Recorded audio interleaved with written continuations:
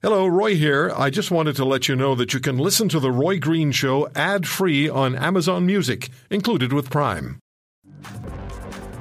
Professor Doug Holden joins us. He's the director of the China Institute of the University of Alberta. We've spoken with Professor Holden in the past.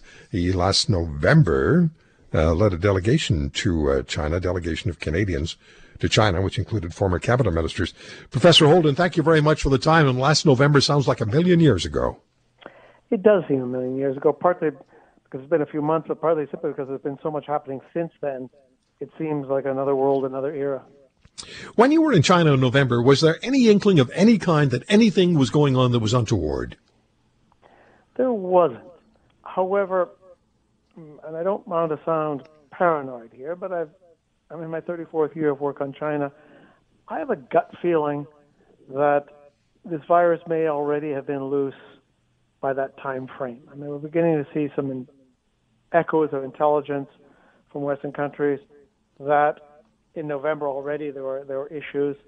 There certainly weren't any lockdowns that might well have been, would have been advantageous have been so, but I'm beginning to believe that it was already loose and perhaps circulating very quietly in some nooks or corners of the country at that time.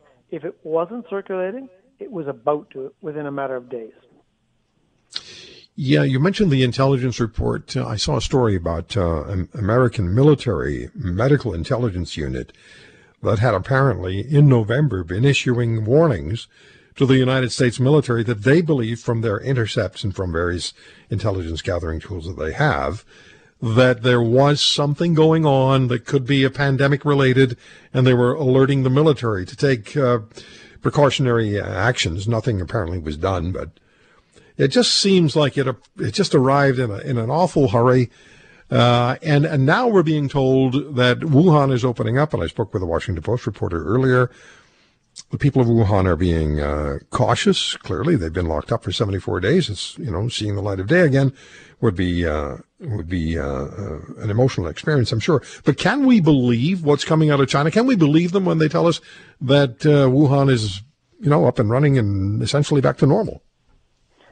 Well, I always take all things Chinese with a grain of salt. However, in 2020, even with lockdowns and without people being able to go in or out of China, there is no shortage of external connections now. There are a few foreigners still in Wuhan, in the province, and lots in Beijing and other cities. So there is a way to check some of the information coming out, and I tend to believe that they are in an opening up mode. I think it's not necessarily risk-free. China is saying publicly now that their cases are coming almost entirely from people who have returned, usually Chinese nationals returning to China.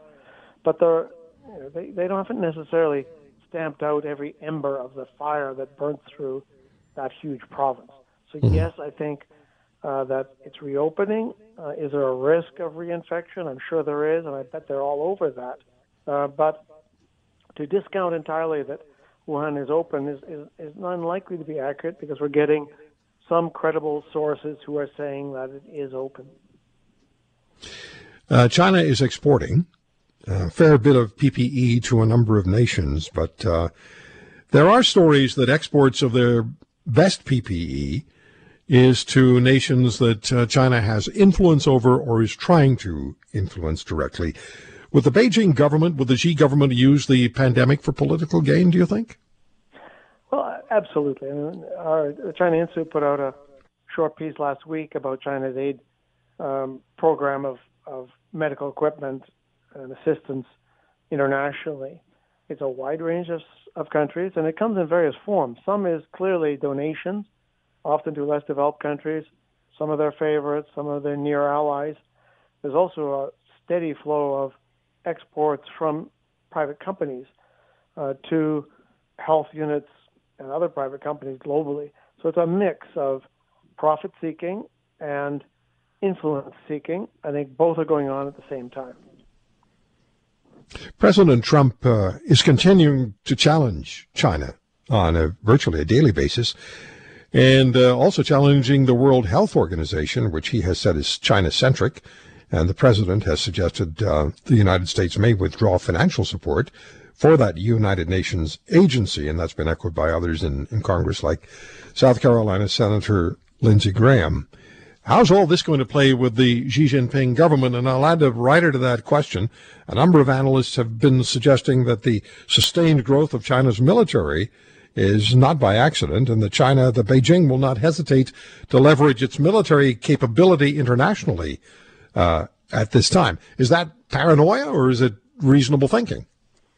Well, I think there's an element of truth in that. I would note that certainly Chinese military capacity is growing, and it's been growing in relative terms as well. In other words, like the U.S. dominance, still the most powerful military on earth, but that gap between the two is narrowing as China improves both the quality and quantity of its armaments. However, China tends to be a rather small C conservative country when it comes to the use of military force, partly because of its own quite tragic history. They're not quick to employ military force. They certainly are capable of using it and have used it in the past, in Korea, with India, with Vietnam, etc. But it's not a hair trigger. They tend to be very cautious. So I would argue what they're doing right now is mainly building soft power, influence, political influence, cultural influence, trying to shift the narrative of China in a positive direction as opposed to be part of a military-led strategy. Professor Holden, one more question for you. Canada's relationship with Beijing, with the Xi government today. A Chinese government official has praised our federal health minister for not having supported closing airports to flights from China.